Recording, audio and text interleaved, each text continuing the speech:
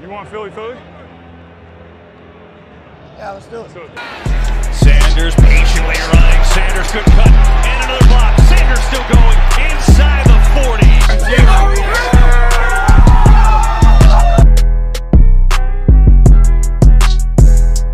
NFC East champs. Divisional champs. NFC champs. And world champs.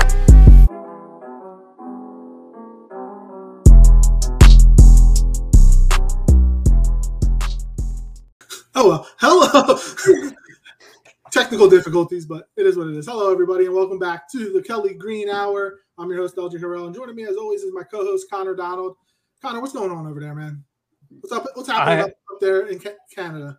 My internet is an absolute mess right now, so that is why there was no intro music today, because I could not get anything working on this laptop. But man, everything's good up here in Canada, my friend. You know, nice, peaceful, quiet, and it was really quiet. So quiet. We took the weekend off last weekend, and now we're back because, well, of course, the big schedule release happened. So yeah, we definitely have lots to talk about now because apparently we're going 17-0. Is that right, El? No. No, we're going to be realistic on this show, okay? We will be realistic on this show when we go through the schedule. But as always, you know, before we get started, follow us on Twitter at Kelly Green Hour, you know, and follow Connor on Twitter at Connor10. Follow me on Twitter at LJ Harrell54. Slide into the DMs. Help let us know what you want us to talk about. And Connor, introduce our guests, man. Introduce our guests. Absolutely. First of all, shout out to the Painted Lines, of course, who are we are proud members of that channel, that network, and everything that they are offering. If you go to thepaintedlines.com and check it out, it's not just Philadelphia sports. It is a plethora of different things, and very exciting to be a part of them and the movement that they have going on. And one of the leaders of that movement is joining us tonight, and that is Chris at Mr. Crockpot on Twitter. Chris, welcome aboard to the Kelly Green Hour for the first time of hopefully very many. Yeah, man. Anytime you guys want to talk shop, let's freaking go. I'm down. You know that. But a lot of reasons to be excited about with Eagles season here, getting ready for training camp and the schedule release. But guys, thanks for joining TPL, man. It's an honor. It's an honor to get to know you, Connor. Honor to get to know you, LJ, man. I'm excited.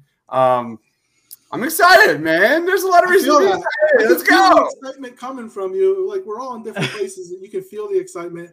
And obviously, we're going to be talking about the 17. Already, we got somebody saying 17-0. Let's be realistic, Chris. Let's be realistic. No, but yeah, a little bit about me. I am very objective. I will not be going there at all. So. I joke about. I won't lie. I joke about it, but I know it's never ever in a million years, it's never going to happen for the Eagles. They're never going to go 17-0. They lose a game they shouldn't lose. When we jump into the schedule, I'm sure we'll have a couple of games where we're like, you know, they should win this, but let's be real. It's the Eagles. They'll end up losing it. But before we get into the schedule, it's been a couple of weeks since Connor and I have been on, since the draft recap show, and a couple of things have happened for the Philadelphia Eagles. They had a rookie training camp. Nakobe Dean is practicing. He's as of right now, he's a full go to go. And that is a huge thing. Getting Nakobe Dean in the third round, if he is able to play, that is the steal of the draft. I don't care what anybody says. There were some picks that could, you know, that other teams had that everybody proclaims to be the steal of the draft. But I want to start with Nakobe Dean because that guy was the leader of the best defense in college football history, if not the best defense, definitely one of the best defenses. And he's going to be roaming the middle of our defense. We haven't had a linebacker like Nakobe Dean since, you know, Jeremiah Trotter was probably the last drafted linebacker we had. D'Amico Ryans was probably the best, you know, linebacker or the last linebacker we had with the instincts that Nakobe Dean has. You know, Chris, what are your thoughts? Like getting this guy in the third round and him just being able to lead, take control of the Eagles defense for Jonathan Gannon, however long Gannon's going to be here. It was an A+. It was an A+ draft pick. It was something that, you know, if you would have told me like we were taking in the first round, I would have been even happier about. Like I can't believe they were able to get that level of talent in the third round. And for me, when you go to Nakobe Dean, it goes straight to Jonathan Gannon, and what this defense is going to look like with other additions that we'll be talking about here with Hassan Reddick. And, we were kind of promised we would see a lot of delays and stunts and a lot of pre-snap movement on this defensive line. We didn't really see much of that last year. I think now with Hassan Reddick, they did not have the personnel. That is 100% fact. But you look at the Eagles front seven, at least, with what Jordan Davis gives and what he means for what these edge rushers are going to be able to do to get to the quarterback. That was a major weakness last year, getting to the quarterback. Hassan Reddick, Nakobe Dean. Nakobe Dean had 31 pressures last year. I think I put a stat out like Alex Singleton, TJ Edwards. Like those guys were like 5 or less the entire season of 2021. So Nakobe Dean, Hassan Reddick, you're finally going to be able to get some sort of impact from that position, which basically has given you nothing over the last several years. So the one thing that made me, I don't want to say it made me mad, but when Jonathan Gannon would get interviewed last year, and the questions were, what type of defense are you? And he said, we don't really, or what type of scheme do you run? And he said, we don't really have a scheme. And I think that had to do because they didn't have the personnel. This year, you signed Kaiser White, you signed Hassan Reddick, you draft Nakobe Dean, Jordan Davis. I think the front four we know is what usually leads the Eagles defense. Now they were 29th or 30th or 31st, whatever it was, in sacks last year. That just doesn't happen. But Connor, I think now we're seeing it. This is going to be a 3-4. They're going to play hybrid, but I think we're going to see a lot of 3-4. You don't draft the Jordan Davis who is going to be right over the center, take up the guards in the center so that your linebackers can run all over the place. You don't do that if you're not going to, play a lot of 3-4. And I think that's what we're going to see. I'm not a big fan of the 3-4. When Chip came and did it, I was not happy. And I know Brandon Graham is, he wasn't really happy with it, but obviously this late into his career, he's just going to play. And I think getting a healthy Brandon Graham back is going to help the defensive line, especially against the run. But Connor, what do you think about the scheme in which the Eagles defense is probably, most likely going to play this year? I'm thinking 3-4 hybrid. We're going to see a lot of that, drafting Kyron Johnson. He's going to be under the wing of Hassan Reddick. That's going to be Hassan Reddick in 4 or 5, in maybe 3 or 4 years. Mm-hmm. No, I completely agree. I mean, you look at the way they drafted defensive tackle this year. It's so different from what they did in prior seasons. You got Jordan Davis, and as I kind of alluded to this in my first article for the Painted Lines as well, because they got Noah Ellis, who is another massive human being as an undrafted free agent. You don't just go after these guys who are like Ellis was up around 360 pounds at some points. And then you got Jordan Davis, who was around 330, 340 pounds. Like, these guys are massive human beings. These are not 4-3 defensive tackles. I know that we got Javon Hargrave, and he came from a 3-4 scheme in Pittsburgh, but Javon Hargrave is a different type of 3-4 defensive tackle. He was more of like an edge on that 3-4 front. This is completely different, and you can tell that shift is happening because Milton Williams is not an edge, but he can be, an outside on the 3-4. Same with Josh Sweat. He is an edge. He can probably work the edge with Milton Williams, and then you have Jordan Davis, and they're eating up 2 or 3 bodies at a time. Like, the approach is there that they're going to give more hybrid looks, probably some more nickel looks, some 3-4. You can tell that he wants to get really creative with this defense, something he couldn't do last year. And the pieces are there. You got your lockdown CB1. Hopefully, we're going to talk about it later, maybe a CB2, an adequate CB2. The safeties aren't bad. They're okay. The linebackers are much improved. And you have the players in place, especially at the linebacker position, to be leaning 3-4 with Hassan Reddick, with Nakobe Dean, with Davion Taylor, with all of TJ Edwards. They all offer very different things to this game and very different things to whatever Jonathan Gannon's plan is going to be. But I think what is happening to the front four, you can definitely tell that they're leaning towards a 3-4 look. So I'm glad you brought up, the secondary, because that's the issue I have right now, and I think we all have. We know we have Darius Slay. We're solidified there. I know he's going, what is he, 30, 31 now? Or will be 31, something like that. He's not getting, as good as he was last year, he's not getting any younger. And it was awful last year when in the first half of the season, Gannon had our safeties playing 50 yards back because he didn't want to get beat over the top. they need a CB2. Now, the one thing I'm gonna serve on for Howie with this is they didn't sign Steven Nelson until training camp last year, so we might have to wait. They didn't trade for Ronald Darby until training camp in 2017 or whatever it was when they won the Super Bowl. So it's probably going to take time. Now, the big name out there right now is James Bradberry. Everybody, the Giants released him. He would be an awesome pickup for the Eagles. He's 29. He was an All-Pro in Carolina before going to the Giants.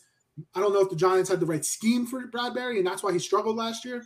But I think, if you can get him to come, it would be a huge, massive pickup because we already know we have Slay on one side. We need CB2. Avonte Maddox in the slot. You have a bunch of, Zach McPherson, who they drafted last year. Then Tay Gowan, who they got in the trade with Arizona. Was it Kerry Vincent? Mac McClain. Like, they have so many young guys that they traded just late round draft picks for last year to bring in to see maybe they can build, maybe they can, progress, become depth players for them this year. Now, I don't think personally, and I'm gonna go before I ask you guys, I don't know if James Bradberry is going to come to the Eagles. I think he's going to go somewhere that's going to pay more. I think the Eagles might sign like a Kevin King. Kevin King can play. He has played. Now, I know he struggled the last couple years. In the NFC Championship game against Tampa 2 years ago, was not a shining moment for him. But he also has that ability that he can play safety. So say this year you sign him to say a 2-year deal. He plays corner this year. Next year, if you don't have to trade both of your first-round picks for a quarterback, you could potentially draft a corner next year, move King to safety, and then you have somebody that has the ability, that's been in this defense for a year, will know what he's supposed to do. So as much and James Bradberry is number one on my list, but I don't think it's going to happen. I'm going to go Kevin King. Chris, what do you think of the James Bradberry situation? And if it's not Bradberry, who do you think the Eagles are going to bring in to be CB2?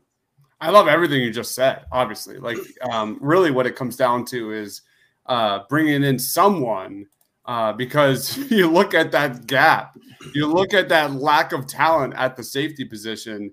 That's a major concern. The whole secondary outside of Darius Slay. James Bradberry, obviously, is a complete no-brainer. He's this long, tall cornerback. We know the Eagles covet Jonathan Gannon covets at that position. I think 3 years, like $30 million, lock him in, and let's freaking go, man. Having a guy like Bradberry lined up across from Darius Slay, like for the foreseeable future, would be just such a huge upgrade from where they're at. And not to cut you off, like which we'll get into. You look at the schedule; they're going up against some. I mean, I don't know if Jamison Williams will be healthy, but Jamison Williams and Amon-Ra St. Brown week 1, Justin Jefferson, Adam Thielen week 2. Like, they're going to be going up against. You need a legit CB2, and you need depth. You need depth too, let alone. But I think what you like about Darius Slay and James Bradberry, both can thrive playing press, playing on the line, and then like I just said, like you already have Avonte Maddox in the slot locking it down. I think that is just a no-brainer. It should be done already. I agree. It's probably not going to happen because this is Philadelphia and this is what we have to deal with.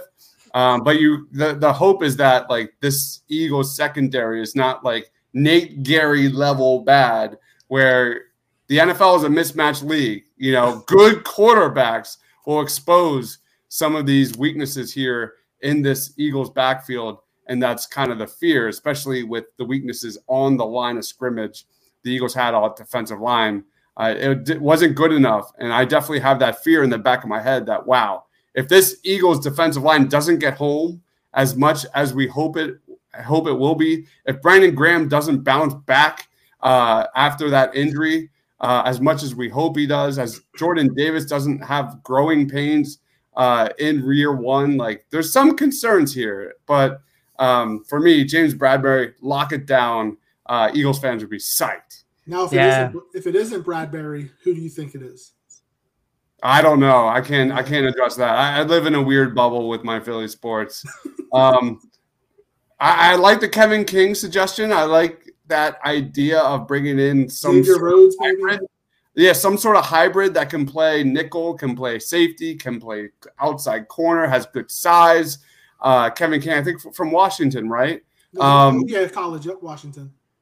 Yeah. So yeah, With sure. Sidney But Jones. they got to bring in guys because, like you said, the NFC East, the NFC has some good wide receivers that are going to test this Eagles backfield 100%. So, and you're right. If the Eagles can't get pressure on the quarterback, if they're using Hassan Reddick as a coverage linebacker, not a rushing linebacker like he is, that's malpractice to what Jonathan Gannon's doing, and B, that's not going to help your secondary, especially the safeties, which I have zero faith in Marcus Epps as a starting safety. He's a good third safety, but I have no faith in him. Connor, what are your thoughts on Bradbury? And do you have if it's not Bradbury, who do you think the Eagles bring in to be CB2? Yeah, I mean, I want to first kind of address, like, there's a lot of upset fans about why didn't he address cornerback at all in the draft and stuff.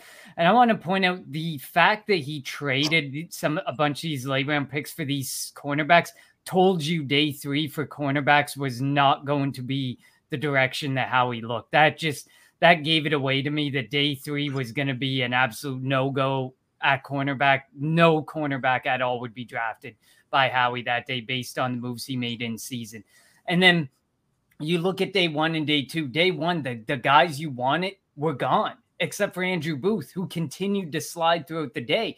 Imagine if we had have taken Booth at pick 13, where we took Jordan Davis, and really, hindsight being 2020, there was a slide of him into the 40s. Imagine the fan base just tearing into Howie. Everyone had this high second round grade. Why are we taking him in the first round? I loved Andrew Booth. I personally like Andrew Booth over Derek Stingley. Why the Andrew Booth slide happened, I'm not 100% certain. But at the end of the day, it felt like a reach in the round 2 and round 3 to go for the cornerbacks. When we came up, I looked at the board and I was like, there's just no cornerbacks I'd take. He had to trade up if he wanted to make the move.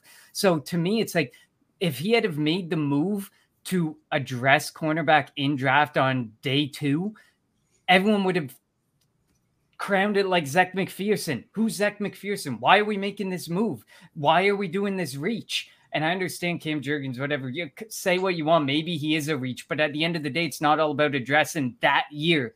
We have to address life after Jason Kelce. We should have addressed life after Jason Kelce multiple times by now. But we haven't, and he's come back. Thank goodness he has. But Cam Jurgens was literally... He has his own beef jerky line, and he literally practices against cows. There's a video out there of him standing in front of a cow and hustling him back into his pen. At least he's not a firefighter. this guy's going to be good. Grant Caltera was our tight end from the system. I'm just saying. It was... Like, at the end of the day, and then the Nakobe Dean pick in the 3rd round, like, you can't go wrong with the Nakobe Dean pick. Cornerback never made sense. James Bradbury 100% makes sense. Per Spot Track, his value's at $12 million. He's probably not getting $12 million. Let's face it. He had the down year in New York. Call it scheme, call it whatever you want. He's not going to get $12 million. But there are teams out there who will probably pay him that $8 to $10 million range. Give him a couple seasons, 2-3 seasons, and 100% how we should be there. I understand we only have about $9.5 million in cap right now, but we know how you work that magic. Load it into... How I feel about the salary cap. Exactly. You think it doesn't even exist. Load that into year 2. Load it into year 3. Whatever it is, what it is. Don't give him 3 years with, these 5 years and all this, dead money accelerates into the final year or whatever. Don't give us that garbage. Give him 3 years straight up. Work your magic with it within the 3 years with none of these extra years tagged on, and just lock him down. And then that gives you a couple more seasons to address the cornerback position through the draft. If you can't do it next year, you do it the next year. You have a couple years to do it, or even better, you have a couple more seasons to see what happens with these guys that he is so confident in that he's raving about. Because in press conferences, he says, I love the secondary. I think we have a good secondary. I'm confident something's going to come of this. He has to say that, though.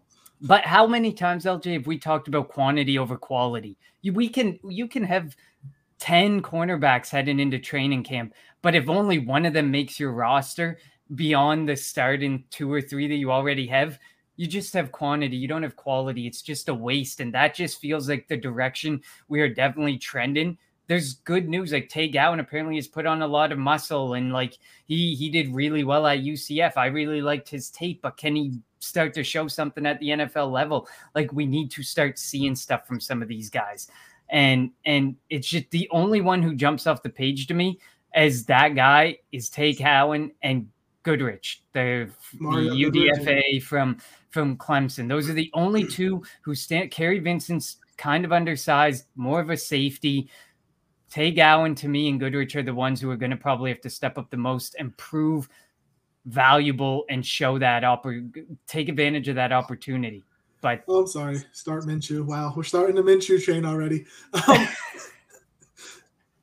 But so I also like Josh Jobe. I thought he was all right at Alabama. He wasn't the greatest. But there's a lot of people saying he should move to safety too. Which I'd be fine. Look, we need safeties. Mm-hmm. It's true.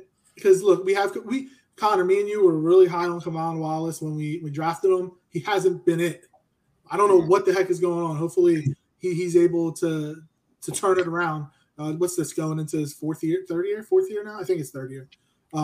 So like hopefully he can turn into the guy that was at with Clemson. And I mean at Clemson, when you're playing with that defensive line that they had, Dexter Lawrence, Clinton Farrell and all those guys with Stikowski or whatever the heck his name was, that linebacker, like it makes it easy on the back end when you're able to, they could get pressure all day in the ACC when there's like maybe two good teams in the ACC at the time.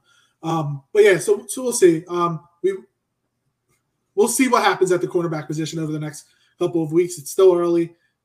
The Eagles have made signings beginning of the summer, late in the summer, early in training camp, during the preseason that have helped the team. So Howie's not done. He just has to figure out a way to figure it all out and bring the team. Oh, by the way, El, I didn't give you another name. There are so many like 30 to 33-year-old cornerbacks on the market who I would 100% take at the CB2 spot if we swing and miss on Bradbury. Like, I'd be okay with Hayden.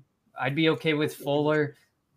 I'd be okay with Xavier Rhodes. They're all older guys, whatever. They're not the future of the position, but we're not looking for the future of the position. Look at Steven Nelson. We ended up getting the guy paid, man. The dude got paid, and we have to respect that. None of these guys are going to go out and get paid like Steven Nelson. Steven Nelson needed to prove it. These guys are at the end of their career, and they just need an opportunity to be a CB2, and I would be 100% okay with bringing them in as a CB2 and being realistic that none of these guys are going to work out as a CB2 that are on roster right now. Let's just face it. So as long as the sooner he accepts it. Yeah, I think Gowan has the highest ceiling potentially, but we'll see. And then look, we know that Tyrann Mathieu went to the Saints. Howie was never going to give Mathieu that contract that he got from the Saints. Right. And, the Eagles have the Saints first round pick next year. And we all thought potentially like the Saints might not be good, with losing Sean Payton, but if Jameis Winston has talent, he's just a little erratic. And by a little erratic, I think a lot. He's really erratic. I don't know how that offense is going to be without Sean Payton running it. But like they still have Alvin Kamara, Michael Thomas, Chris Olave, Jarvis Landry. If the offensive line can stay, like they're going to score points. They should score points. So maybe us all thinking, and I was one of those people who thought the Saints are going to be bad. We're going to get a top 5 pick from them. It might be like this year. Remember we thought when we had 3 first-round picks going into the season, we're like the Eagles are going to be bad, the Colts are going to be bad, the Dolphins were going to be bad. We'll have 3 top 10 picks. No. There was a point in the season where we did have that. We had 3 top 12 picks for multiple weeks in season, but and then so the teams just turned it around. So I agree with you. I'm not leaning in the direction that the Saints aren't going to do well. I mean, they paid, like you said, they picked up Jarvis Landry, Michael Thomas. If he comes over, that's a good wide receiving core. That's a respectable wide receiving core. The defense is still really good. That defense is better than our defense. Really so, good. Like, you definitely Cam Jordan, Demario Davis, exactly. Now Tyrann Mathieu, Marcus Lattimore, Gardner Johnson. Like, they are Davenport, I think. Is he one of their defensive ends? Like, yep. They are really good. So obviously we're going to be looking at the Eagles schedule, but I'll keep an eye on the Saints because we get their first round pick. So I want to move on a little bit. It's been talked about, the Eagles are a quarterback factory. But they're really turning into a front office factory. They've lost so many guys, and so I shouldn't even say guys, so many people over the last couple of years. You know, Howie has to keep replenishing. I think he deserves credit for that. I don't know if you guys agree with that. We'll start with you, Connor. Like, just the way he's been able to bring in talent for the front office, and now he is starting to listen to that talent. He's not drafting for need anymore. He's drafting best player available.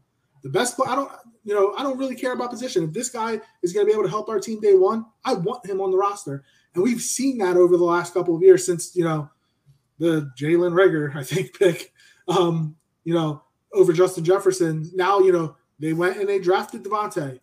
Or made a move to go up and get Devontae. They've gotten, and then this year, obviously, you know, getting Jordan Davis. He didn't care that you have the two. You're allocating the most money to defensive tackle, the defensive line in the NFL. Who cares? Davis can help us. We're taking him. Connor, what are your thoughts on Howie's ability to build the front office to keep the team viable? You know, when it comes to scouting, when it comes to just bringing in all this talent. I think it's truly amazing that, first of all, Howie still has a job with some of this talent that cycles through. Like, listen, we are not a Howie loving show. We throw shade where shade is deserves to be thrown. But like we've lost, like, I think that, what was it, this offseason alone, we lost 3 people.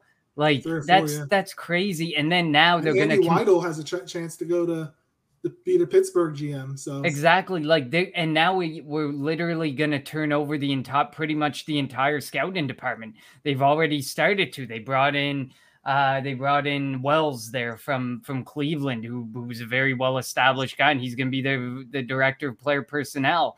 And they brought in Russell from Denver, who's supposed to step into the more senior role vacated by Donahue and stuff. Like, they're literally, and they're going to take some of these younger guys that they want to keep around, younger men or women, because we also had a woman get promoted this year, and they're going to take them, they're going to move them up into opportunities, they're going to get opportunities, and we're just going to keep losing people, which is okay. I mean, I wish some of them would take the job from Howie. I wish, you know, like, someone would stand out in Jeffrey Lurie's eyes as wow, I need to keep that person around. How can I keep them? How can I move Howie into a different position to keep this person around? Because these people are getting assistant GM jobs. They're getting GM jobs. Look at what Joe Douglas is doing in New York with the Jets. Like, applause to him. He had an incredible draft this season. Despite no free agents really wanting to come to town for him, he had an incredible draft. It's hard to mess up 2 top 10 picks. Like, it is. Same could be said for the Giants. It is. Yeah, 2 top 10 picks.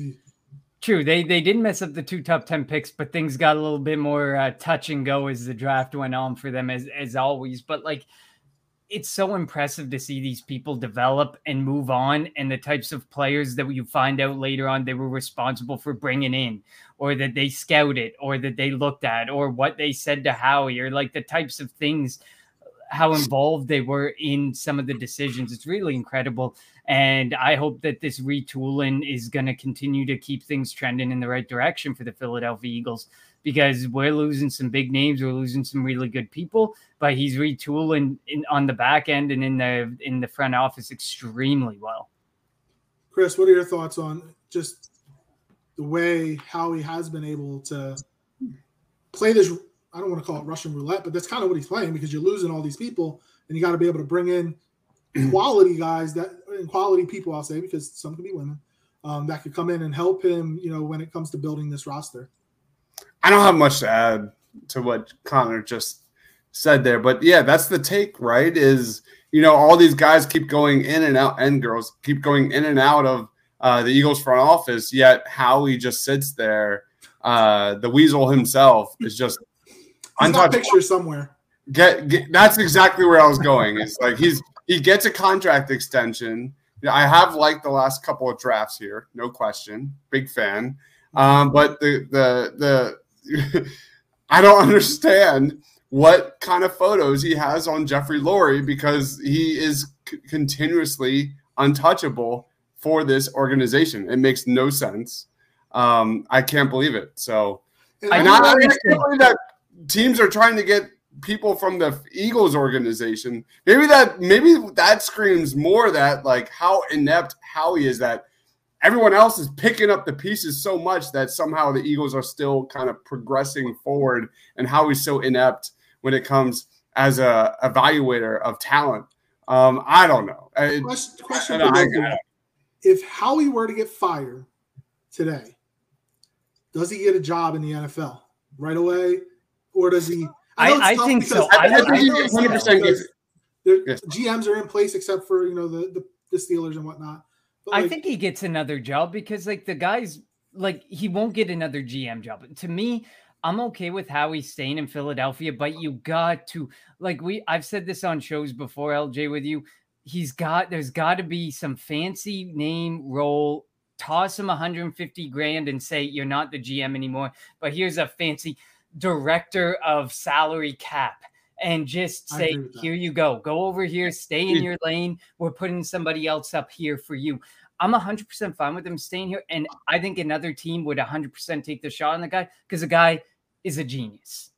Not the way you want to see in a GM always. He's a business genius. He's a business genius, exactly. Yeah. Not always the way you want to see in football, but he's just so smart with money, with the cap, with how he can swindle. Like if I'm a GM and Howie is one of my like senior personnel, I'm bringing him into every damn negotiation for a trade ever because the guy can negotiate like nobody else. Like the guy has great business acumen. That's why I want him in Philadelphia, but give him a fancy name, give him a raise and say, see you later. There's a new GM coming to town. There's also a reason a lot of GMs don't like to do business with him. He has really won a lot of these trades. The trade he made with Mike Tannenbaum to get rid of the linebacker and the corner but a couple years back, like you were able to get talking rid about of Kiko Alonso. Yeah, when we traded Kiko Alonso and the corner Sam Bradford. Well, he got a first round pick for Sam Bradford. The corner that we gave big money to from Seattle that was a bust here. I can't. That was what was his name? But man, he was able to trade Alonso in that corner and like get something in return. Oh, was it Maxwell? Yes, Maxwell. Byron Maxwell. He was able to trade Maxwell and Alonso, bring them back, bring something back. Oh, Dave, I agree with Connor. Someone should step up and take Howie's job. They should lock Howie back in that closet to get to work. Oh, Dave's one of my buddies, and me and him talk about that all the time. He's not a fan of Howie, not at all. But like, so he's able to swindle a lot of teams. Like that trade that he made with Miami, he was able to use that to get Carson Wentz. You don't even have to look that far back. Look at the trade he made to get AJ Brown. No, that too, yeah. We talked about the story leading up there. He was like showing up to camp and everything was like, yeah, he's staying around. He's going to be a Titan. We're going to get this contract deal done. And boom, the 18th pick comes. There's a trade. And he acquired him. Literally, you see before the 18th as soon as we before the pick. Davis. Exactly, before the pick. And like you look at some of these other deals, it's like 2-3 first round value for some of these wide receivers. And we picked up a guy who you can argue all you want. He's not that much worse than Tyreek Hill. He's not that much lower on the totem pole than Devontae Adams, in my opinion. They're still, all three of them are top 10 wide receivers.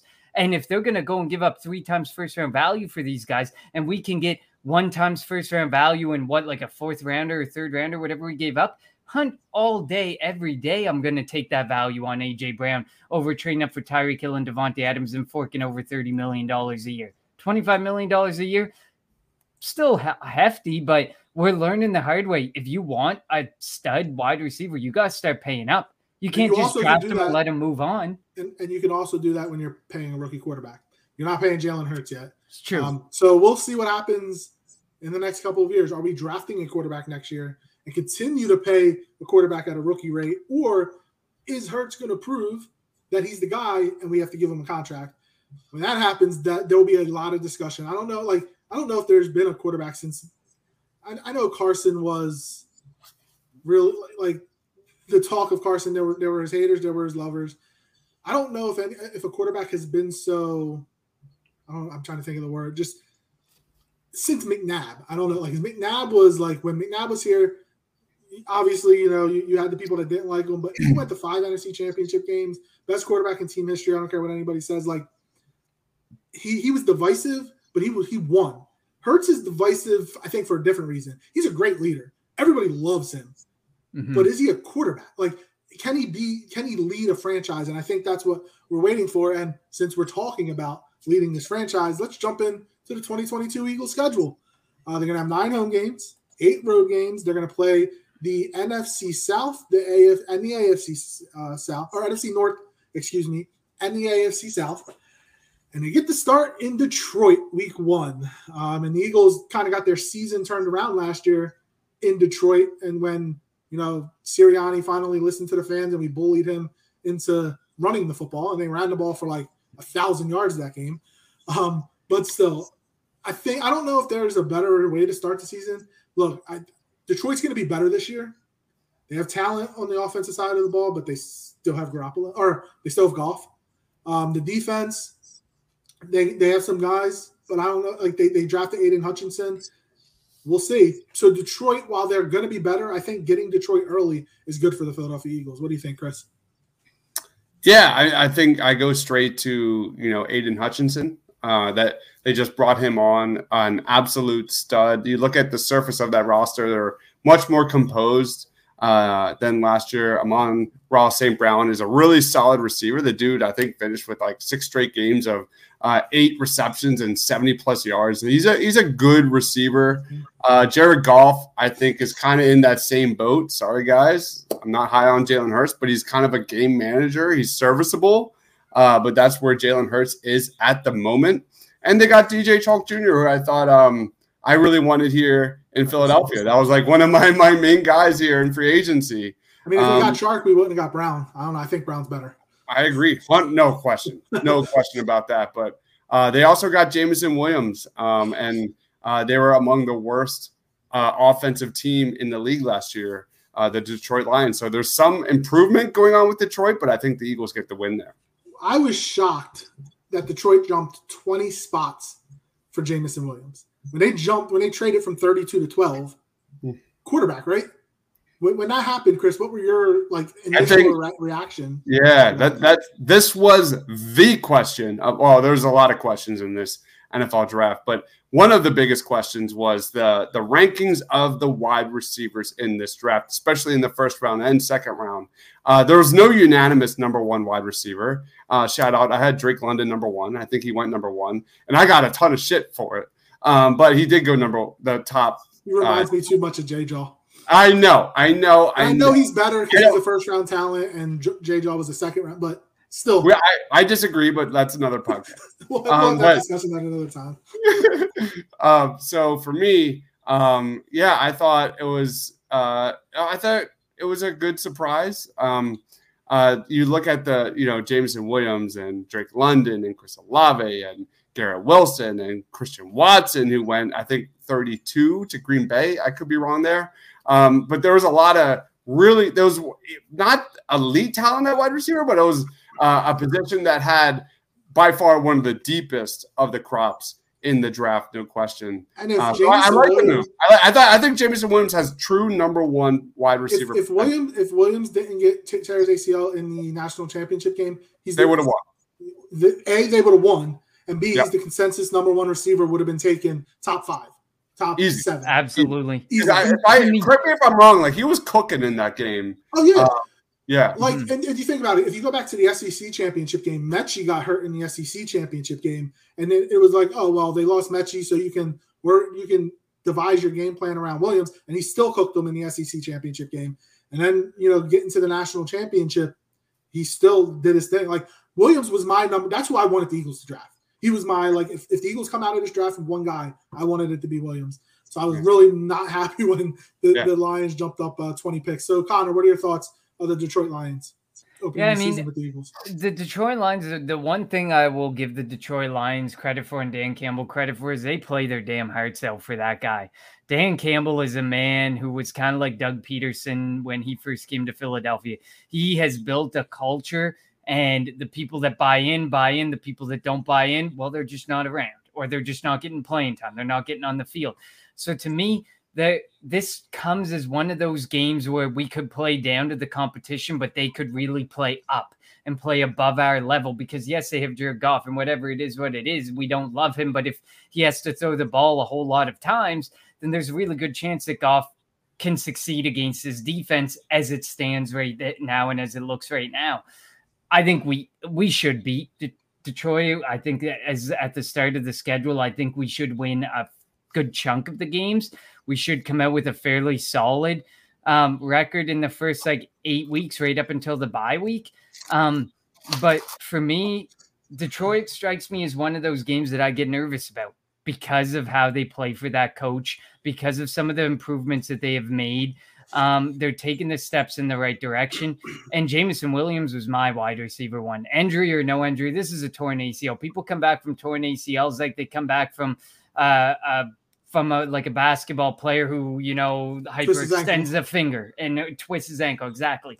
They come back like nothing anymore. If this was a torn Achilles, a whole different story, like David Ojabo and stuff, whole different story. We're having a whole different discussion because it takes away a lot from the acceleration. There's not very much proof out there anymore that the torn ACL really hinders a wide receiver.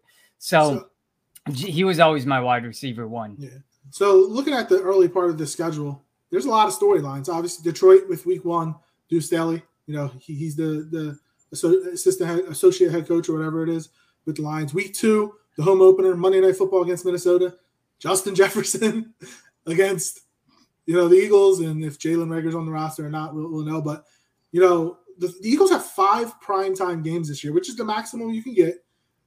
The NFL is thinking highly of the Eagles. If you look at their schedule, and their primetime games are, besides the Houston Thursday nighter, they're prominent games. Minnesota's potentially could be good. Eagles and Dallas always, every year, they seem to always play a night primetime game. Eagles in Washington, Carson Wentz coming back to Philly. Eagles in Green Bay, Aaron Rodgers, just being Aaron Rodgers. You look at just the way the NFL thinks of the Philadelphia Eagles, they're potentially, obviously, we're basing this off of what last year looked like coming into 2022, but the NFL's thinking highly of the Eagles. They think that they have a chance to make a playoff run. They want them in the spotlight. And could you imagine what it would look like if they had a Russell Wilson at quarterback? This is with Jalen Hurts at quarterback. Imagine if the Eagles had a Russell Wilson, Aaron Rodgers, Deshaun Watson, and whatnot. So what are your guys' thoughts? What's up with you, Chris, on just the Eagles, the way they're viewed by the National Football League and giving them all these primetime games? I love it, man. I think what the draft did, what Howie did in the first round, where we are right now as Eagles fans, is put up or shut up time for Jalen Hurts. Everyone in Philadelphia, anyone on the national scene is going to see and appropriately evaluate Jalen Hurts in 2022. That is the biggest storyline for this franchise moving forward, that there are no excuses, just like I think Jonathan Gannon has a little more personnel on that other side of the football field. But for me, Jalen Hurts, getting it done against good competition. It is a passing league. You have to be able to beat good teams, good defenses with your arm, getting that ball in the tight windows, getting the ball downfield, seeing open receivers, going through your progressions, hitting that intermediate area of the field. Is now all on Jalen Hurts. A.J. Brown, Devontae Smith. It's a dream. They haven't had this duo of wide receivers in a long, long time. My reaction to this question is yes, let's go. The proof is in the pudding, Jalen Hurts. It's all on you. I'm glad you brought up the whole you have to beat good teams. Last year, all the good quarterbacks the Eagles played, they got crushed. They got destroyed. This year, you play Aaron Rodgers. Do we consider Matt Ryan an elite quarterback? Do we consider Dak Prescott an elite quarterback? Very true. Do we consider Kirk Cousins an elite quarterback? Dak, you look at Christmas Day, Christmas Eve. You got Dallas on Sunday Night Football. There are games there that Dak kills the Eagles. Absolutely kills the Eagles. As short, quick passes, the Eagles haven't figured that out in a long, long time. We'll see. Hopefully, you don't have to worry about Amari Cooper, who also killed us a lot. That's true. We'll get there. So we'll see what CeeDee Lamb is able to do. up until the bye, so the Eagles' first 6 games: Detroit, Minnesota home opener, at Washington, the Carson Wentz reunion, host in Jacksonville, Doug Peterson comes back to Philly, at Arizona. What was that? Cannot wait for that. Oh my god. You're going to see 2 totally different reactions, by the way, from when Carson returns and Doug. Doug is going to get a hero's welcome. No question. Now, when Carson comes, personally, I would cheer him. I'm a Carson fan. I think Carson's better than Jalen, but that's a different story for a different day. But the reception he's going to get is not going to be fun. I hope they. I hope that Arizona game, DeAndre Hopkins will most likely be suspended unless it gets reduced to 4 games. What one game? We'll get to this, Dave. What one game would you guys choose that you're most interested in seeing as of right now? We'll get to that once we finish this, going through the schedule. I'm with you. I'm cheering for Wentz as well. And then week 6, before the bye, week 7, is the Dallas Cowboys Sunday Night Football. I mentioned it. So many storylines with this schedule that the Philadelphia Eagles have. Connor, looking at those first 6 games, just kind of what are your thoughts on that? On the games, Carson Wentz, Doug Peterson, Dallas. Just what are your thoughts on it? I think we should come out 4-2. I think that's kind of how I see the season start. And, I think you can beat the Lions. I think you can beat the Vikings. You should be able to beat the Commanders. I mean, despite, I will cheer for Wentz as well. I think that he deserves to be cheered for. I think he deserves to have some sort of respect shown to him. I mean, I understand what he's gone through. I understand the stories behind the scenes now from 2 different teams about he doesn't face competition well, adversity well. I get it. It is what it is. But we do have to remember, going back to that year that we won the Super Bowl, we don't win that Super Bowl riding Nick Foles an entire season plus the playoffs. How many times has Nick Foles started a full season? Never. Exactly. And the Eagles were 11-2 when Carson went out. The Eagles would have never been on 11-2 with Nick Foles. Exactly. And that's my point. Like, you have to remember, I understand the end was a rocky road. Honestly, if you want to if you don't want to cheer, you're better off to be silent.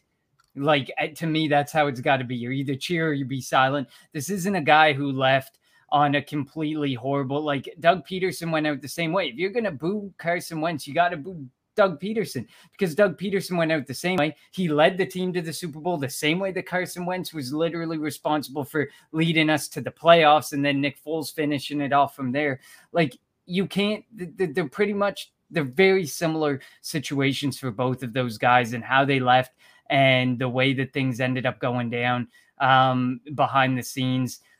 So, I mean, it is what it is to me. Those games are the big games. I 100% agree with you there. But it's important that we come out on a positive note, because the schedule definitely gets a little bit harder after those first 6 games. After the bye week, it gets tougher.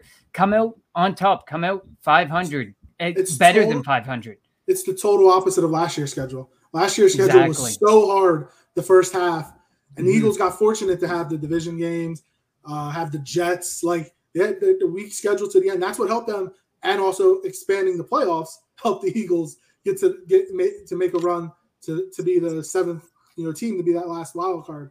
But what are your thoughts, Chris? That early season slate right before the bye, the Eagles have a chance to potentially be 4-2, like Connor said, 5-1.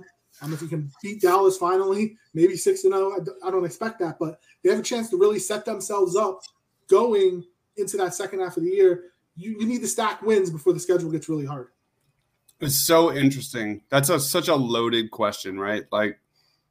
What does this offense look like? What does the offense look like with Jalen Hurts year 2 as the Eagles quarterback? Are they going to be the number 1 rushing attack in the NFL from the jump?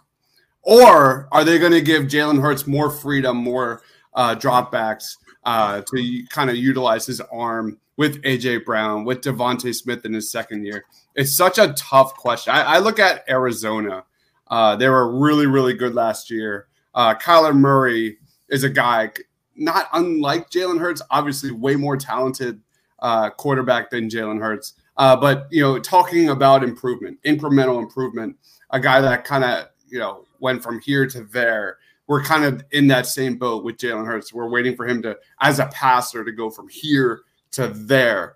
So that Week 5 matchup, and plus you have Zach Ertz coming back to playing against the Eagles. It's in Arizona, but we all know that there's probably going to be a lot of Eagles fans. There's Eagles fans at every game. Oh yeah, Arizona. There's going to be so many Eagles fans at that game, and for me, like, it's the Eagles' offense. I want to see Jalen Hurts take that next step as a quality quarterback in the pocket. I want to see him go up against another elite offense like the Arizona Cardinals, who potentially, if they're all healthy and everyone's on the field, they're a top 10 offense in the NFL.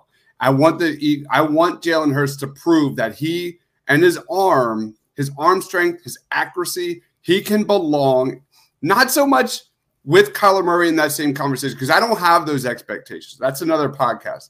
But he can stick. He can stick and make the right throws at the right times. He can see the field, get the ball out, and find that open receiver when it matters. But I look at that Week 5 game. Yeah, so I agree with you, Chris. I just want to give my thoughts on Jalen Hurts really quick. You can be both. You can be the number one rushing attack and still give Jalen Hurts every opportunity to throw that football and prove himself. I think he just needs to, like you said, show those incremental improvements when he's asked to throw the football, be effective when throwing the football. But I think there is a world where both things can exist, that Jalen Hurts makes his incremental improvements, and we can continue to be the number one rushing attack, because they're kind of built in a way where that rushing attack can remain. And, you brought Kennedy Brooks in basically for the Jordan Howard role. Like, you can see they're built in that way where they're going to have everyone plus, Boston Scott on the outside, because for some reason he's like Howie. He always makes the team. He's always around. But like you're built in a way where you're going to run the same way you were running last year. You just know it. You just see it. You can feel it by the way they set it up. And then, but you can also see that improvement in Jalen Hurts. To me, Jalen Hurts just needs to make the throws when he's asked to throw the football. And that's the issue that I have. Last year, if he had have been able to hit some of the throws that needed to be made, this is such a different discussion this year than what we're having right now in this offseason and the way that people are actually thinking about Jalen Hurts.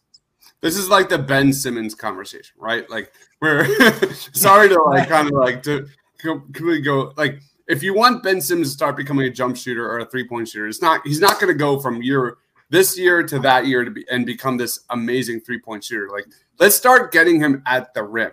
For Jalen Hurts, let's start exposing this intermediate area of the field. So it's baby steps, increments. I want to see A.J. Brown, one of the best at getting into that intermediate area of the field. Let's see Dallas Goedert, more attempts going into that intermediate area of the field. I'm not expecting Jalen Hurts to light it up downfield, like 30, 40-yard bombs down the field. I want to see Jalen Hurts take that next step as a quarterback, hitting guys in stride, finding those windows, finding those pockets to A.J. Brown, to Dallas Goedert, to Devontae Smith in that intermediate area of the field. That's where Jalen Hurts has truly lacked as a quarterback. So I think the biggest difference between Jalen Hurts and Ben Simmons is Jalen Hurts is actually working on it. That's a good point. I completely agree. Look, and I'm not a Sixers fan, and I'm like not a Ben Simmons fan, but like I don't know if anybody could disagree with that statement right there. Ben Simmons thought, "Oh, I made the All-Star team. I don't have to change my game." Jalen Hurts was a Pro Bowl alternate, which I still disagree with. Shouldn't have been, but he's working with Tom Hounds. Thanks, Dave. I love that LJ cringes every time he hears Boston Scott's name. He shouldn't be on the team. I'm going to say that. I don't like Boston Scott. I said it in my article. If you're going to go forward with carrying 3 running backs and Boston Scott makes his team over Kennedy Brooks, Boston Scott has something on how he has somebody on something on somebody. He has to, because there's no reason he'd be on that team except for playing the New York Giants or the New York Jets. So I do want to get towards the back half of the schedule, but like, what the heck was I saying? No, but we'll see. We'll see how it goes. But like, at least Jalen Hurts is working to get better, working with Tom House, working with a bunch of different coaches to improve his game. All right, so we're going to go back. We're going to get back to the schedule after the bye. They're at home against Pittsburgh. Pittsburgh has never beaten the Eagles in Philadelphia, ever. I don't know. And look, Pittsburgh is great. I love Mike Tomlin. Mike Tomlin might be my favorite head coach in the NFL. If there's one coach in the NFL I could play for, it would be Mike Tomlin. I don't like Kenny Pickett, who I think will be the starting quarterback, at least by this time if he doesn't start. I don't know I don't see the obviously injuries and thing like, but as of right now, I don't know if the Eagles will lose. Then they go to Houston, and then they have the reunion with Carson Wentz on November 14th, Monday Night Football. They get that mini break too because they have the Houston games a Thursday night, and then they face Washington. The Commanders, still going to be weird to say, the next week on Monday Night Football. That game against Washington, if Carson is still playing, which as much as I love Carson, it's a question you have to ask. Will he be playing? What are your guys' expectations in that game of Carson coming back to Philly? We'll start with you, Connor. It definitely is a question to ask, especially when they took Sam Howell, who is compared by many to Taylor Heineke. Like that, to me, that's it reminds me of Baker Mayfield too much. Sam Howell, but competition, the fact that they brought competition in, if they don't draft a quarterback, 100% Carson Wentz is starting that week. No problem. He's feeling great. He's feeling the Commander love. But now you're sitting there and you're like, well, maybe we don't get that reunion with Carson Wentz. But the back half of the schedule, it's kind of like it starts out kind of friendly-ish. Like it's kind of weird how they laid that schedule out, going from Sunday to Thursday to Monday, and then back to Sunday. But the back half of the schedule is definitely where there needs to be, that's where I want to see the biggest improvements for Jalen Hurts. I think we can see the same Jalen Hurts with very minor incremental improvements in the first 6 games. And we'd be like, okay, that's good. Like we got the wins. We got through the first 6 weeks. We're above 500 or whatever, wherever we're hopefully at. But in the back half, facing that Colts defense, facing that Packers defense, facing that Titans defense, which has been notoriously pretty good despite not having the most infamous names and the greatest names on defense. They're always really strong. That Saints defense, this is where we really need to see Jalen Hurts make those improvements. We don't want the incremental improvement wouldn't be to get to the first round and get our asses handed to us again, like we did against Tampa Bay last season. What we really need to see is those incremental improvements really start to trend in an even more positive direction, and he beat some of these really good defensive teams. And we really just need to see we need to win the games that we're supposed to win and sneak out some of those games. Like last year, there were some games where we should have won and we ended up losing by 1 score, and they were heartbreakers. And we were probably would have been set up a little bit better if it wasn't for that. But we need to win a lot more games. We need to finish better. And I want to say at the end of the day, it's kind of a preface to what my prediction will be, but I feel like we're going to be 10-7, but we really need to be 11-6 to safely win the NFC East. We really need to. I understand that the Dallas Cowboys are the Dallas Cowboys. They didn't get better. It's in the national media, the grades are there that, they didn't get that much better. They didn't get a whole lot better. But at the end of the day, they're probably still going to be 9-8, 10-7. So you want to be that team that's 11-6, not 14-3. And they have Mike McCarthy as head coach, who they want to get rid of pretty much. They're hoping to get Sean Payton next year. I want to go to the next group 3 of next 3 games at Indianapolis, hosting Green Bay, hosting Tennessee, and as Connor said, Chris, 3 really good defenses, and this is where we're going to want to see Jalen Hurts really come out and prove that he's a franchise quarterback. What are your thoughts on that group of games right there? Colts, Packers, and Titans. You're muted. Sorry, I'm eating my dinner right now.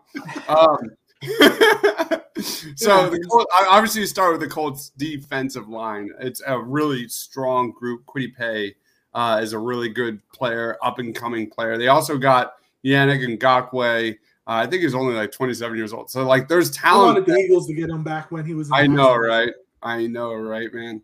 But yeah, DeForest Buckner, Grover Stewart, solid.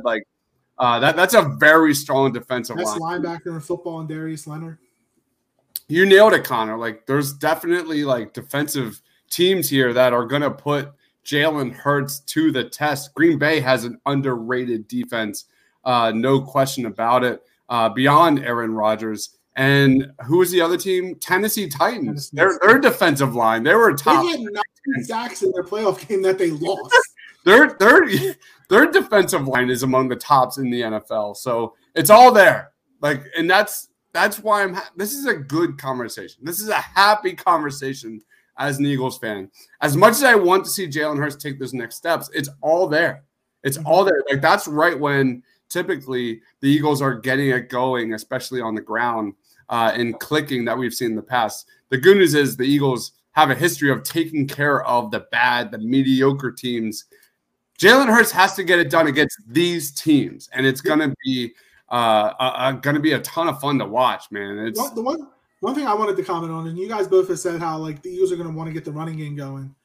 I think that's kind of opposite of what Jeffrey Lurie wants. This is why they got Devontae Smith last year, why they traded for A.J. Brown. They got Zach Pascal. I don't know if that means much, but they're going to want to throw the football. Running the football is all fine and dandy, but you cannot win a championship being a running football team. So 100%. It is going to be totally, obviously, because he's the quarterback, totally up to Jalen Hurts to get the passing game going. So let's go to this next. Can I ask you a question? Like, what do you think the Eagles are going to do here? If Jalen Hurts is struggling like week 3 or 4, getting the ball downfield with accuracy issues, do you think the Eagles will switch it up and be a run-heavy team with attempts down for Jalen Hurts? And are you happy with that? I'm happy with wins. I'm happy with wins. So are you? Because that's a big storyline. I agree with you. If he's struggling early on, they're going to probably revert back to running, being a run-first team, go play action, try to get them in rhythm. The thing is Gardner Minshew going to still be on the team? Because the love that the Philadelphia fans have for backup quarterbacks. And Gardner Minshew had a good game against the Jets. I was actually at that game last year. Not so good game at the end of the year with Dallas, but he was also playing with a bunch of third stringers and practice squad players. So I can't really, say anything bad about that. But if he's not able to throw the ball down the field, and I'm not saying that Gardner Minshew has a strong arm like that as well, there's going to be talk. And then obviously with Carson Strong on the roster, we know the type of arm he has, even though he has no knees. Like, he's an undrafted player, but like we're going to see him in preseason. The 3 preseason games, you're going to see a lot of Carson Strong. And if he's slinging the ball, even if it's against backups, people are going to talk. So it will be interesting. They have to be a throwing football team to win a championship, though. Agreed. I think that's what it comes down to. And I do want to point out, like in my piece for the Painted Lines, where I talk about the 4 UDFAs who are going to be on the team next year, Carson Strong is one of them, because you see, like, there's still teams looking for backups. There's still teams looking for veteran quarterbacks. If Carson Strong is anything of intrinsic value as a backup quarterback, you trade Minshew and you get profit off of what you traded. They didn't trade him during the draft, honestly. I think they're still waiting on it, because like look at how the landscape's unfolding right now. There's a real opportunity that a team like Seattle could be open to the idea of Minshew.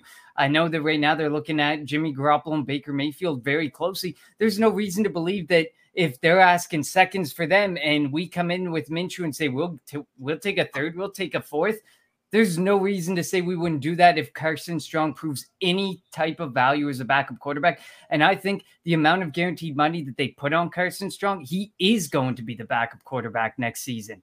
Without barring any major injury, he's going to make that roster, and they're going to move Gardner Minshew.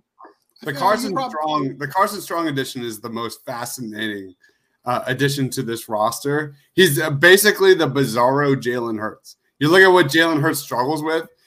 Jalen Hurts struggles with anything intermediate and beyond. Carson Strong is amazing at hitting guys in stride, getting guys in those tight pockets in the intermediate area of the field and downfield. The dude had more passes of 40 or 50 yards more than any quarterback in the college football last year. And he has zero mobility. He's like zero. My point point is that like Eagles fans are going to be sitting there maybe during training camp and watching this guy just throw bombs to A.J. Brown and Devontae Smith and look at it, Jalen Hurts, and be like, and they're going to overreact. And it's going to be, I think, for that Let's purpose. be real. We're Philadelphia. We're a fan base that doesn't overreact. No. We don't overreact over anything. It'll be good. It'll be fine. Training camp will be normal. Like I usually go when they hold the open practices at the link. I usually go, and I'm definitely going to have to go this year because I want to see that. I want to see these bombs. I want to see AJ Brown. So we'll see. Let's go to the next 3 games. A 3-game road stretch where you play 3 games in a row. Unlike last year, after week 12, the Eagles didn't get on a plane. After they went to Denver and they came home, they didn't get on a plane. It was to Washington where you take a train. It was to Jersey where you take the train to take a train. That was twice. Like it's different this year. You're going to Jersey against the Giants, so that's a train. You're flying to Chicago, and who knows what type of team Chicago is going to be with Justin Fields and Matt Eberflus, that new coaching staff.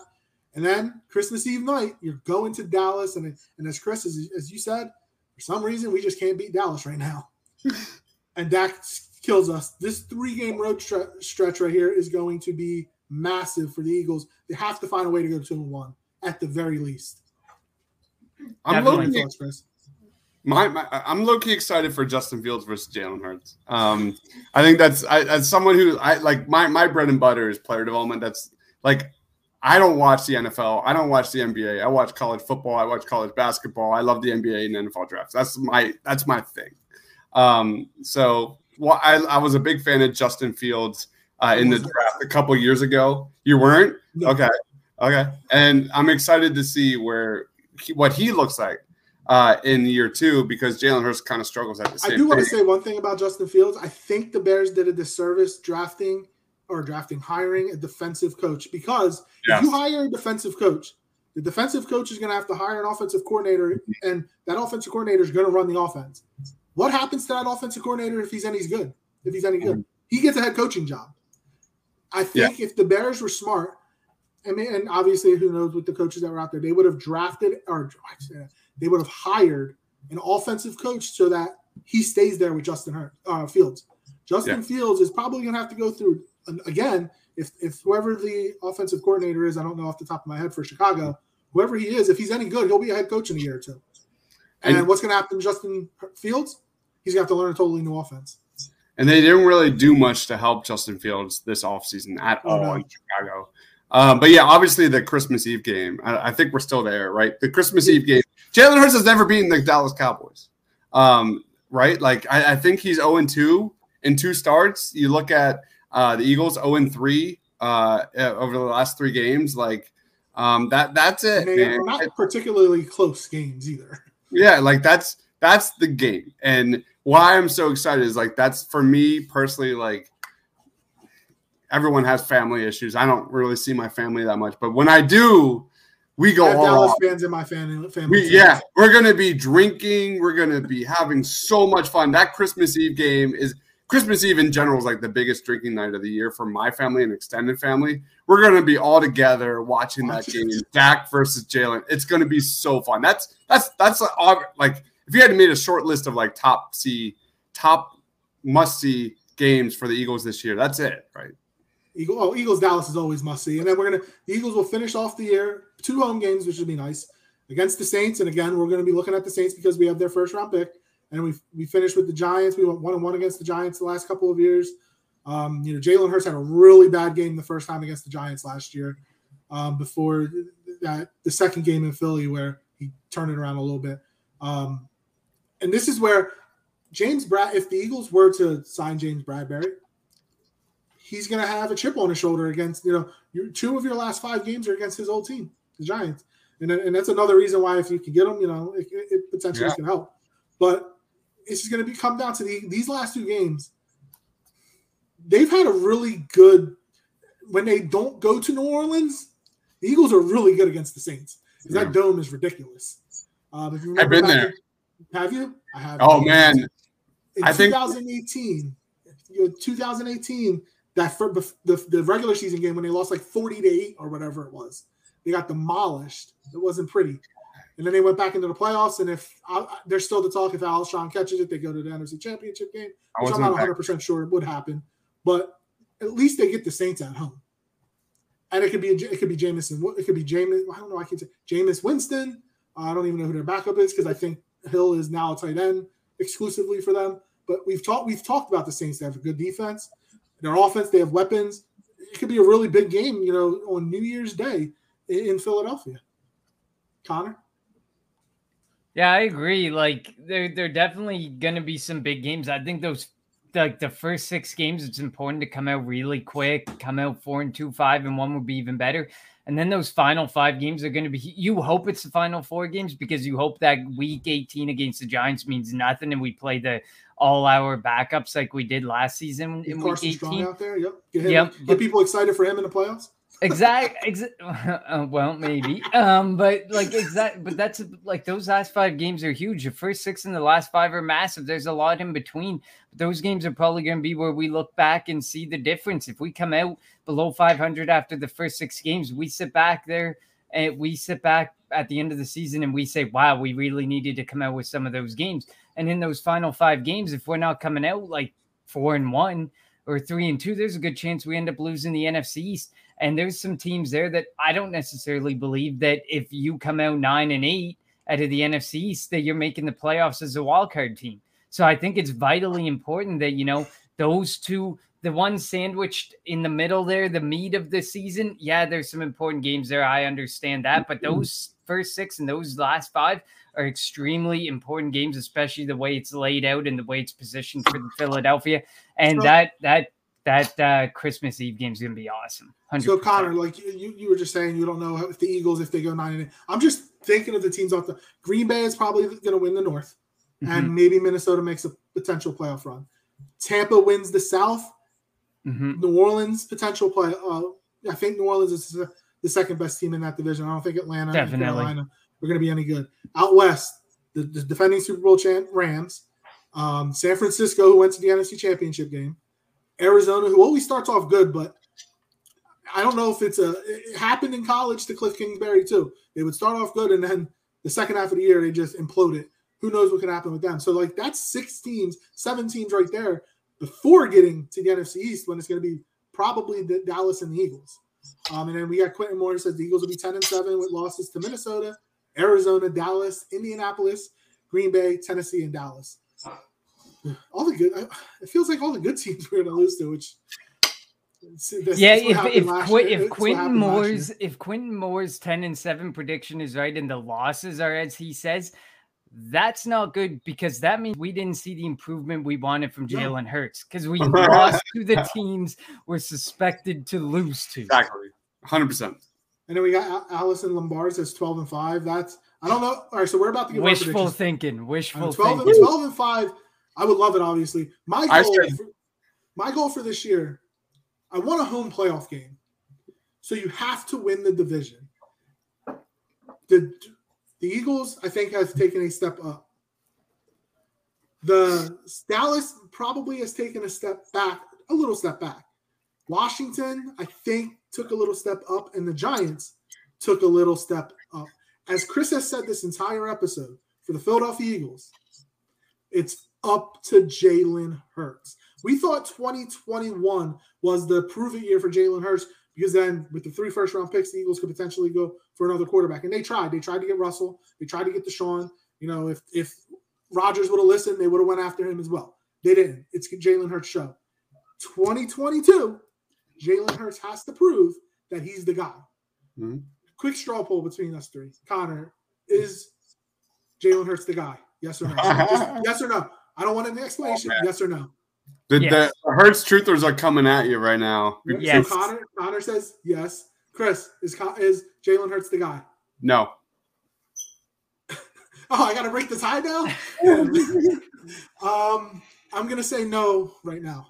But is there, I don't want to be called like a Jalen Hurts hater. I don't want to be called. I love Jalen Hurts. No. I'm not talking to you. I'm talking to everybody else that's on social media because this is what happens. It's either all or nothing. That's how social media works. That's true. If you don't like Jalen Hurts, then you love Carson Wentz. I'm not that guy.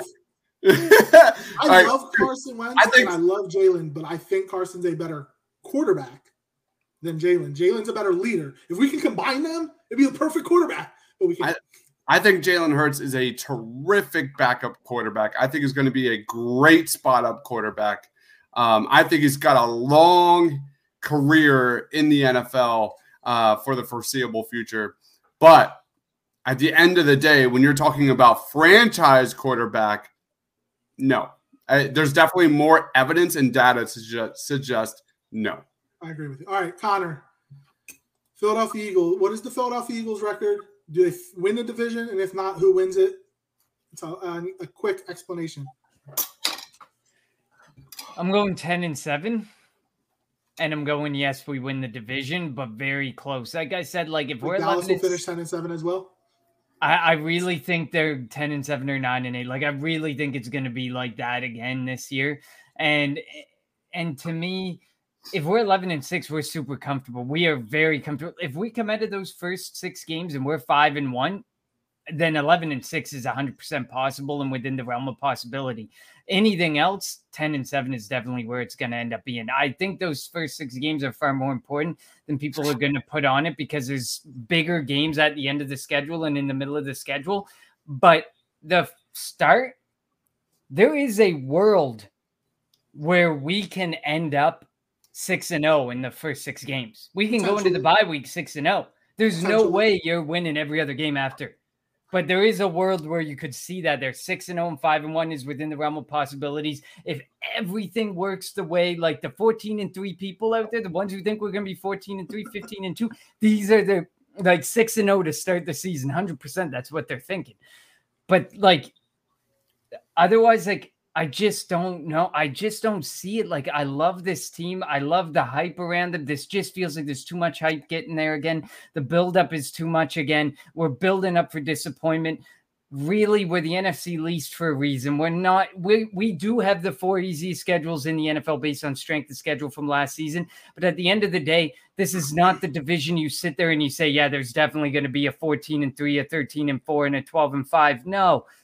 We're not that division. We didn't get this nickname because we're that good. We got the nickname because we're just that bad and mediocre of a division, and none of the teams can get out of their own damn way.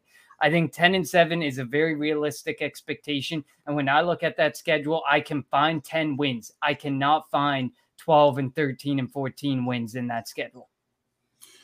All right, Chris, what's the Eagles' record, and do they win the division? If not, who wins the division? I think you're spot on, Connor. I cannot agree any more than what you just said. Like, I look at 10 wins. That sounds really sexy to me right now. I think the schedule really lines up well for them. It's one of the easiest schedules in the league. We've seen the Eagles last year take care of business against bad teams, mediocre teams.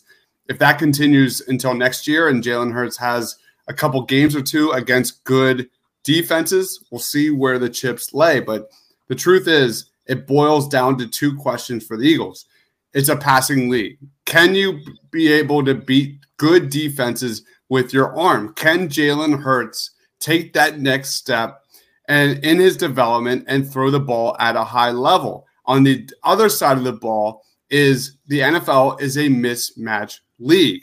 We've seen the Eagles linebackers get exposed and exposed and exposed in the past, and there was nothing they could do to expose that weakness. Can the Eagles secondary, I'm talking about the secondary, overcome and not be like Nate Gary level bad in 2022? That's where we're at right now with no other further moves. And you look at the Cowboys. Obviously, that's like the biggest threat in the NFC East right now. They've clearly taken a step back. They're kind of in this weird spot. They've lost Amari Cooper, who was traded to the Browns. They've lost La'el Collins to the Bengals. They've lost Randy Gregory to the Broncos. Michael Gallup is back, but he's still recovering from a torn ACL. Zeke is kind of on the tail end of his career. Tony Pollard is a really nice back.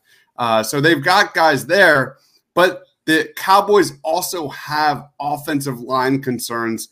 I like their addition of Tyler Smith, who is an absolute freak of an athlete. That was a really good selection.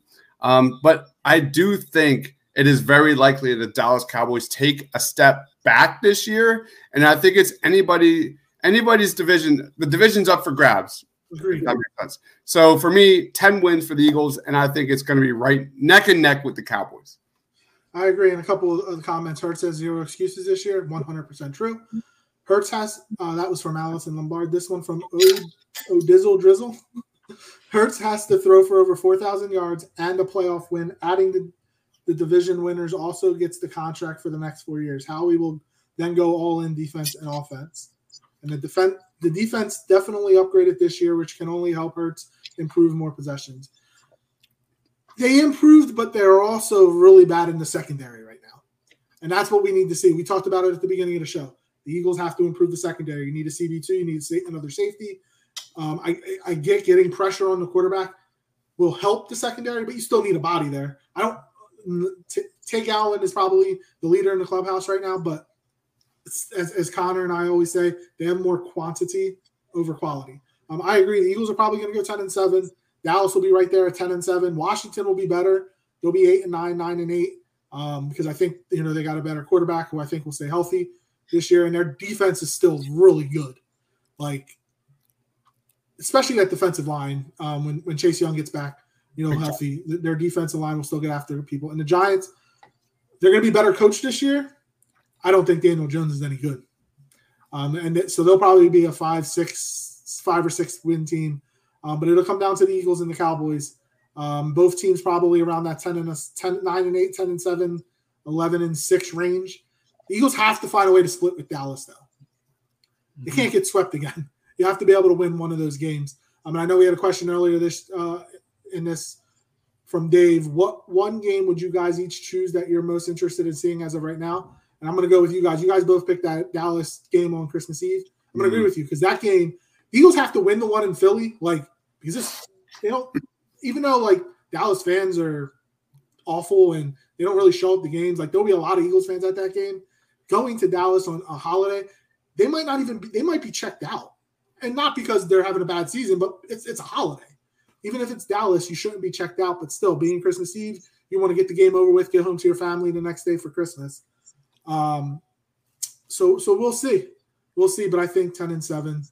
As Dizzle says, we were average in the secondary last year with Nelson and McLeod.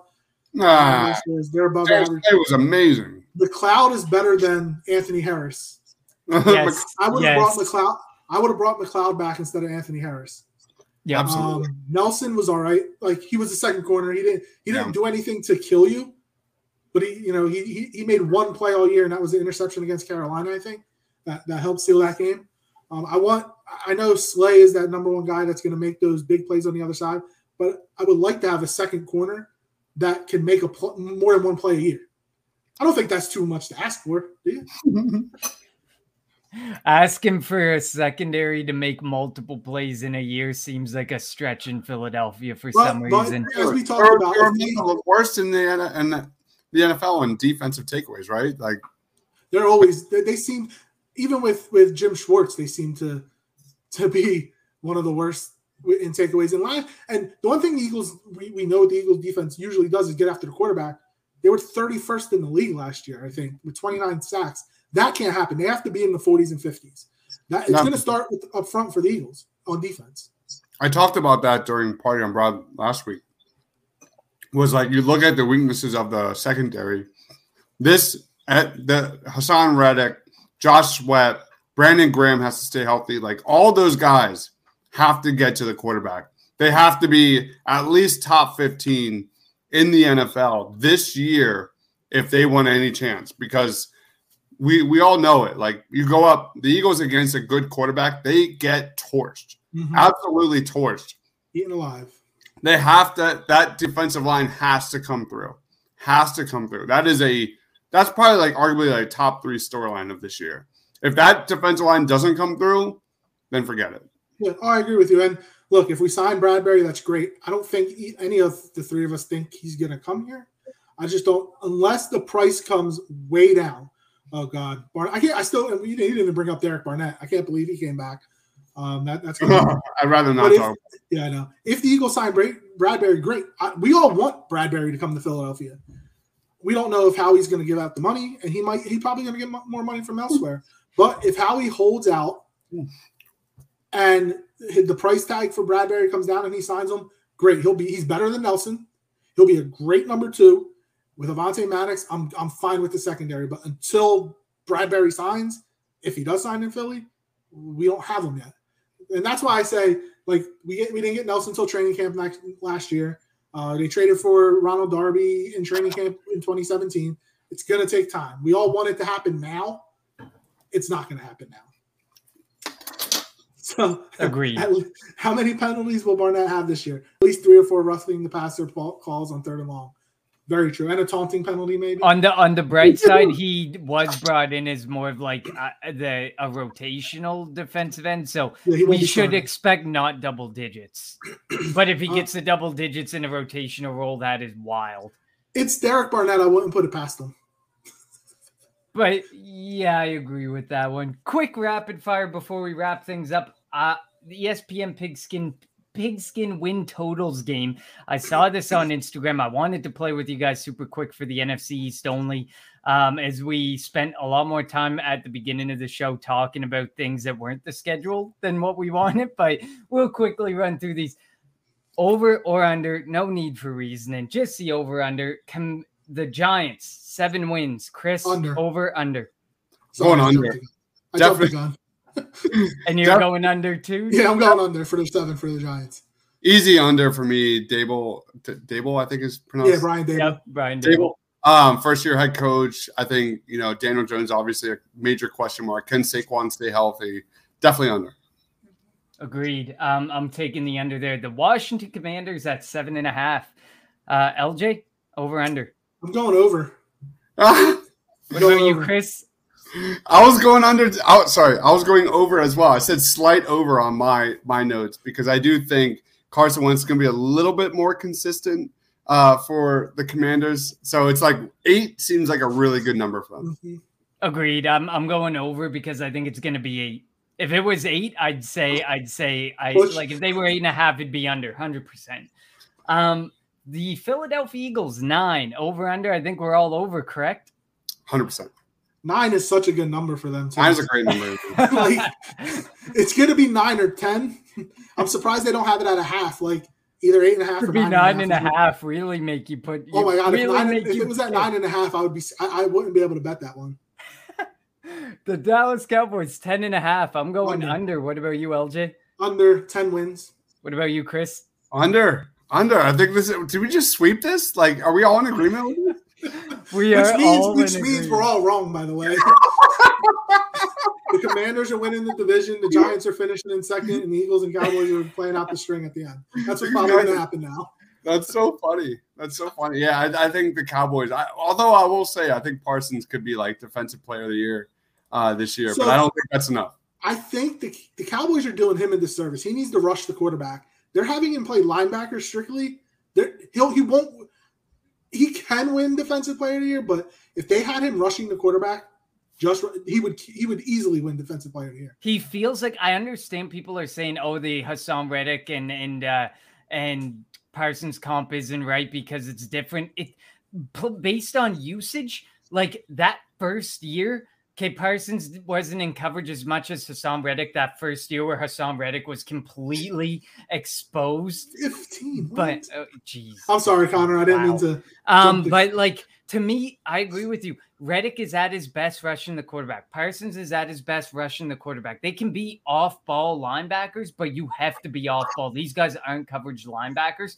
So whereas people say, oh, they're not the same, the situation is very eerily similar, and I don't like it, especially the fact that they have Hassan Reddick scheduled to be an outside linebacker right now. I don't like that. I don't want that. I don't like that because that was where he was exposed and forced to basically move on from the team he was with.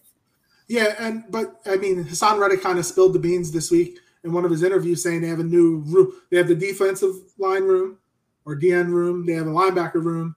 Now they have a new DN O linebacker room. So he's going there. This is why I think they're going to go to a 3-4. He's going to be the outside rushing linebacker. So, I mean, if he drops back in coverage at all, Gannon needs to be fired. We saw how he struggled with that he struggled with that in his early years in Arizona. The last 2 years, his last year in Arizona, and last year with Carolina, He's better rushing the passer. That's what he should be doing. I love it. I absolutely agree. But LJ, do you want to take us out? Yeah. Chris, thank you. Let all our listeners know where they can find you and promote yourself. Take some time to promote yourself. Appreciate that, man. Yeah, you can find me on Twitter at Mr. Crockpot. Party on Broad is my Eagles Sixers show. Tuesday night, we are doing a show with a Cowboys YouTuber. His name's Sean. He's from Blogging the Boys. We're doing a preview into enemies territory with the Cowboys. It's going to be really interesting. I'm sure that's going to be totally respectful. And there will be no fights there. There'll be no arguments. Not at all. So that's our first of like previewing the NFC East. Then we've got a roundtable starting as well on Tuesday night, just breaking, just us talking the latest news about the Philadelphia Eagles, just talking about anything. There's no real structure here. It's just kind of just a hangout type of thing. So that's basically it. I just lost in my movie draft, and I'm really, really upset. I was this close to getting to the championship. We do fantasy football / movie drafts, and I lost. What was the criteria for that? Like, is there? I know we're not that we don't have to like go too long. Was there like different genres that you had to pick? Or? Yeah. So I do an entertainment podcast, and we did a fantasy movie genre. We just concluded season 1. Season 2 started a few days ago, and I almost made it to the championship round. And this was fantasy movies. So it's like 10 teams live pick their 6 of their favorite fantasy movies of all time, and Twitter votes who has the best team. I thought my team was the better team, but I lost by 1 vote of 169 votes. Wow. To get into the championship. I literally lost by 1 vote, man. So I'm a little 85, down. 84, wow. Nuts. Absolutely nuts. But that's the Suit Up Geeks. They're a ton of fun. My other co-host, short story, Connor, is from Toronto. So there's that. But anyway, thanks for having me join, man. It was a ton of fun. Definitely was. So follow Chris at Mr. Crockpot. You can follow Connor at Connor10. Follow me at LJ Harrell54. And follow the Kelly Green Hour at Kelly Green Hour. Connor does a great job during, especially like during when we're in the season, keeping the Twitter feed going. And with camp, coming up, it's gonna be a lot for us to preview and get set. Thank you again, Chris, for coming on. For Connor, for Chris, I'm LJ. Thank you for listening to the Kelly Green Hour. You want Philly? Yeah, let's do it. Sanders patiently